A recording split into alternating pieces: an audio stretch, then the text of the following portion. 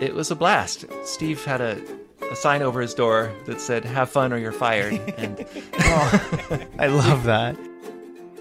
Welcome to SpongeBob Binge Pants. Nickelodeon's official podcast about all things SpongeBob.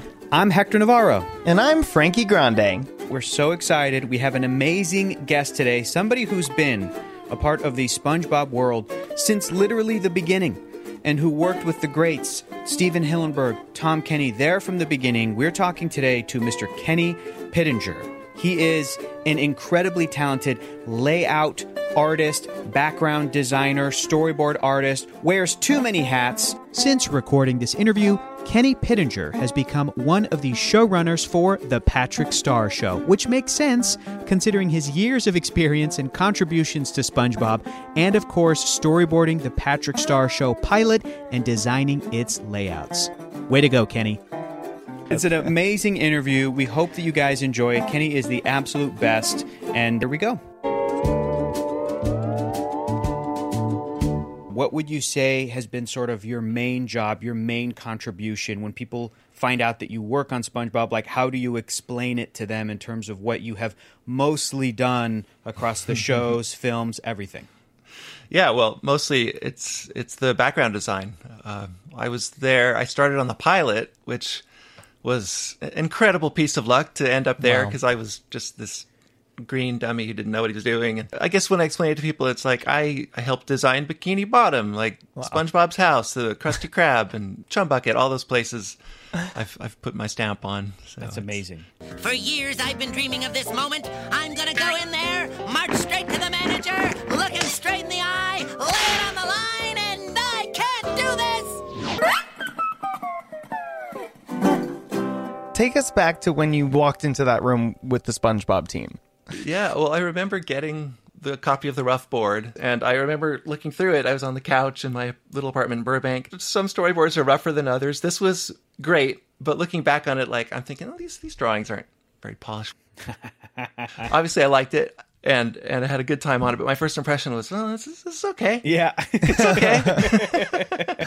Well, listen, you came in, you cleaned it up. Yeah. That's for sure. That's totally fair. I mean, I think that that's in line with the stories that we've heard from folks like yourself that have kind of been there from the beginning, and even all the way up to like the executives at Nickelodeon at the time level. Nobody knew what y'all had on your hands. That's the part of the story that I do love. Can you describe what everybody else was kind of feeling working on that pilot, and then when the show got picked up to series? Yeah, well, yeah, in that little room on Laurel Canyon where we did the pilot, it was me, Steve Hillenburg, and Eric Weiss, and we were all in there. And you know, as I was there for those 8 days, I kind of got to know them, and the excitement was infectious. You know, it's like, look what I'm doing. Eric would like show me what he was doing. I think it would be cool to add a flash of white here when Squidward hits the mast or whatever. So I was like, oh, this is cool. But Mr. Krabs... Three cheers for SpongeBob! Hip, hip! All right, Mr. Krabs... Hip, hip! All right. Hip, hip! All right, Mr. Krabs... I'll be in my quarters, counting out the booty. Art director Nick Jennings would come down from time to time, and we'd talk about what I was doing. Because when I started drawing the SpongeBob designs, didn't really know what I was doing. So, like, I start drawing the Krusty Krab interior, and I'm drawing, like, I'm rendering the background, which means I'm adding, like, shadows and light and stuff. And they're like, we don't quite need that. We more just need, like, this wobbly line. And so we kind of refined it quickly, and I got up to speed. But it was fun, but over too soon. Yeah. But I did get to meet some nice people. But when it went into production a year later, I left Cat Dog. It was kind of starting to wind down anyway, and SpongeBob was crewing up, and so went upstairs, and it was a blast. Steve had a sign over his door that said, "Have fun or you're fired." And I love that. That was actually my idea. But anyway. Any other things that were your idea and that you're particularly proud of? Yeah. In the world of SpongeBob? SpongeBob's unicycle. Oh, nice. I suggested that. Nice. Yeah. Wow. We love that. I'm ready. Well, pal, I won't be needing you anymore. I'm ready. Oh, yeah, I'm ready. Yes! Yeah, which was cool because I was, just designing backgrounds, but to have a hand in like what the characters are doing and write on that was cool. I'm proud of that. That's awesome. When did you realize, oh my goodness, this is a massive success that I am now working on? It was a little gradual. I mean, it was quick gradual, but it wasn't like pow, superstars. It was like we were like nearing the end of production on season 1 and waiting to see if we got a pickup, and heard we're going to be put up against Pokemon, which was super popular. Big hit. At the time. Hit, yeah. We're like, yep. Yeah. So I thought, oh, they're just trying to bury us. but yeah, I mean, obviously it got traction. So it was sometime, it must have been in 99-ish that it was just like, wow, this is a phenomenon. And it just kept going, kept climbing. Wow. It's I still don't understand it. It's just getting your head around like what it is in the world. It's crazy. It's everywhere. Yeah. Who am I to deserve such a great honor? Why, I would be nothing without Mrs. Puff. Give me a break. Kenny, when you were working on the show and you guys were figuring out the style of the backgrounds, was there a particular moment for you that was like, oh, aha, okay, I got it. This helps kind of unlock what Bikini Bottom is. Was there a specific thing, or was it kind of a gradual design process? Well, as I mentioned earlier, Steve had a vision already in place, and thank goodness, because obviously I was green, but he was able to communicate exactly what it was. It's nautical nonsense, so we've got a lot of ship parts, a lot of pipes and helms, steering wheel things, and the other side of it is the tiki influence, so which is apparent. Like if you look at the way the skies, the clouds are treated, that flower design.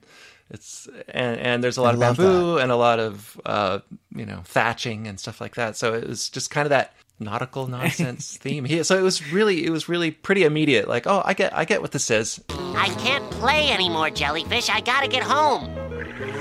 No, you can't come home with me. I do remember being it was sort of an aha moment, a minor one, but it was like when Steve told me what those houses in the distance were, or, what the main houses are. They're just smokestacks from ships. And I'm like, oh, wow. That blows my mind. I don't know why that's the thing, but it works and it's genius. Yeah. My role as a background designer was I would take the storyboard, which is kind of like the bedrock of each episode. It's this like 200-300 page comic basically that shows what the characters are doing, has all the dialogue, and I basically create a stage for the characters. And I design it, so I only do the pencil work. So I just do the actual design. It's just the black and white. And from me, then it moves on to the painters who make it beautiful. So, like, do you ever look at the paintings and you're like, wow, I didn't even know it was going to look like that? Oh, totally. They always make it better.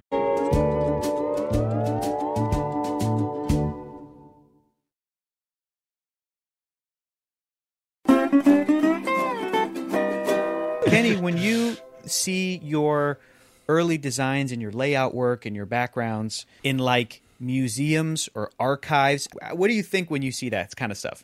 It's really it's humbling and it's gratifying beyond measure just to know I've had some impact and my work is out there. What's the weirdest maybe like SpongeBob product that you've looked at and then been like, I drew that. I drew the early version of that. That's so weird. What's the craziest thing you've seen? This painting that Squidward did of himself. Yes. And I think it's the box episode where they're pretending. I love that episode so much. It's the bold and brash. How about this one? I call it bold and brash. More like belongs in the trash. That has a life of its own. I've seen it on like shirts, and you can buy it on this and that, and it's all bootleg, I think. But it's kind of fun to see that. Like, I drew that. That's amazing.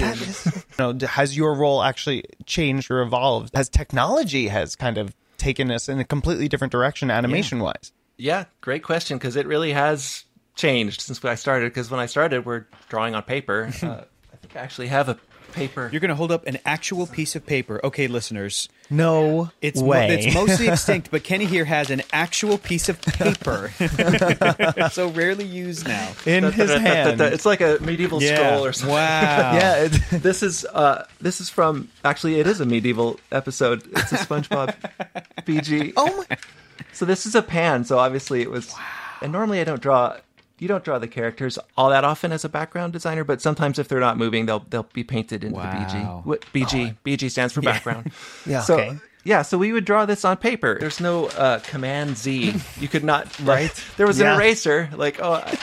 There's no resizing thing. Oh, I didn't get that quite right. So we switched to digital designs in 2005, 6. Wow. It was fourth season. We kind of made the transition, and it was pretty easy. A lot of people weren't into it. I want paper forever, and there are a lot of people that are still that way. And drawing on paper is always better. It just you feel it. Storyboard artists, in many ways, are mini directors themselves because you guys are taking the characters now and you're performing with them. What is it like to perform with the iconic characters that you have storyboarded? Oh, it's a blast. You're absolutely right about the storyboard artist is the first director because they're setting the scene. This is the camera angle, whatever. And the acting, especially on the projects I've been fortunate enough to work on, SpongeBob. Don't you two have any brains? Squidward, we don't need television. Not as long as we have our imagination. Uncle Grandpa, Billy Dilly. If you've seen that. Looney Tunes, it's so broad, it's so squash and stretch. So yeah, I'll be drawing a storyboard and a production manager walk into my office and I'm making a kind of face because you do act it out. I don't always look in the mirror. I don't look in the mirror often. I don't have a mirror in here. In your entire history with SpongeBob, do you have a single favorite gag or joke? I have a favorite episode. I could say that. Great. We'll take it. SB129, the time travel one. I may finally have found a place where I can be all alone.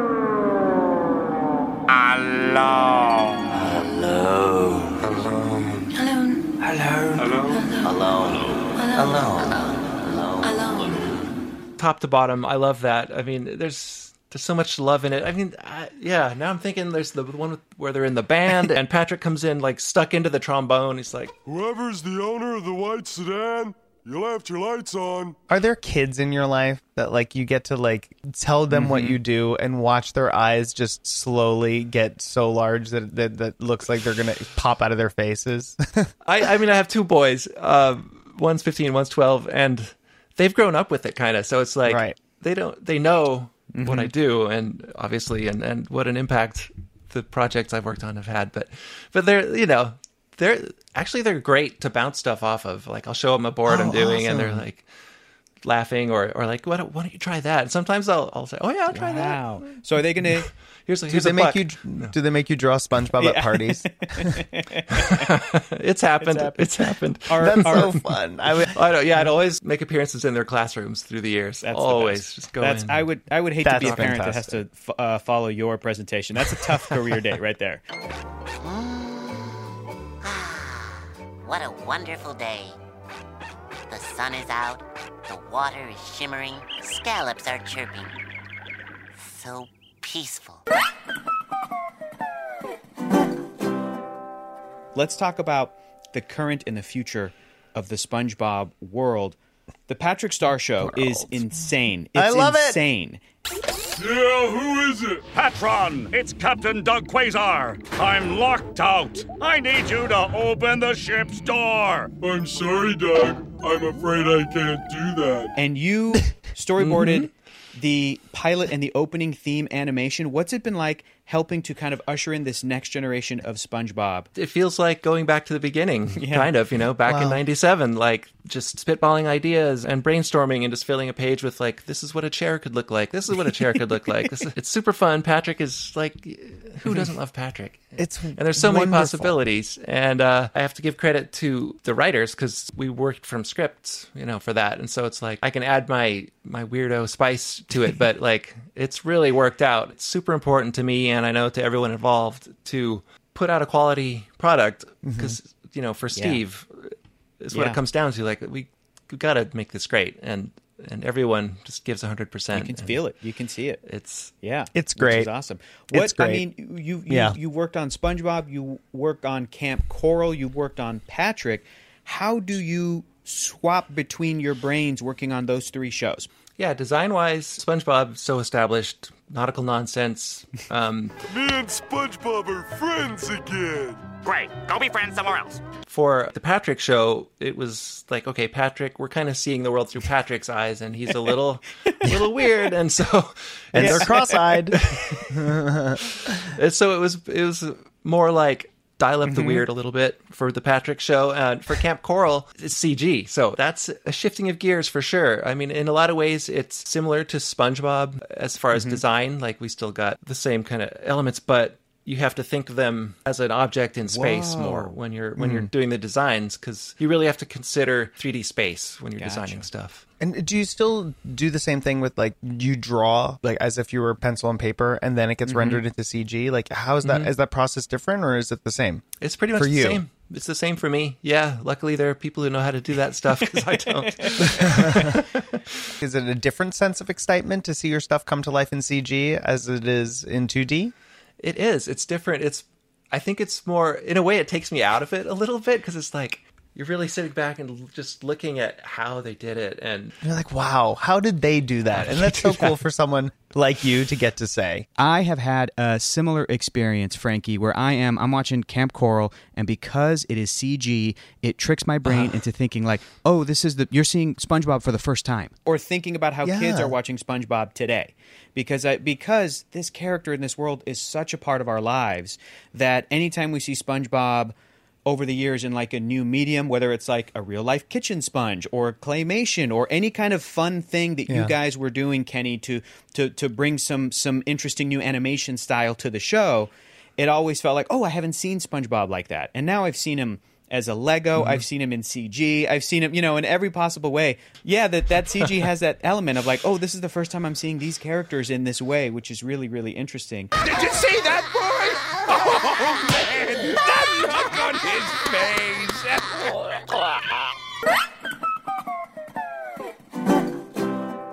It's been quite an honor getting to talk to you today, I must say. Well, likewise, this has been a blast, and my whole career's been a blast, and I know you're going to be seeing some cool new things coming along down the pike. For real, though, from Frank and I, from the bottom of our hearts, thank you so much for talking to us today. Thanks for all your work, man. We grew up watching the shows. It's so great to this day. Just thanks, man. This has been awesome. Well, Hector, Frankie, it's been a blast. Thank you. Hector. Frankie, that was so great. I love talking to Kenny Pittenger. That was fantastic. My biggest takeaway was he is the exact perfect person to work in cartoons, and especially SpongeBob. How lucky were we? I see why he's had the career that he's had, because he was a delight. Absolutely. So huge thanks again to Kenny for sharing his time. We hope that you all enjoyed that amazing conversation. Let us know what your favorite part was. Let us know what other questions about Kenny's career or the production of SpongeBob you have so that we can ask it to our future and upcoming guests. We want to know. And be sure to follow wherever you're getting your podcast from so that you don't miss an episode. Thank you so much for listening, everybody. Thank you guys so much.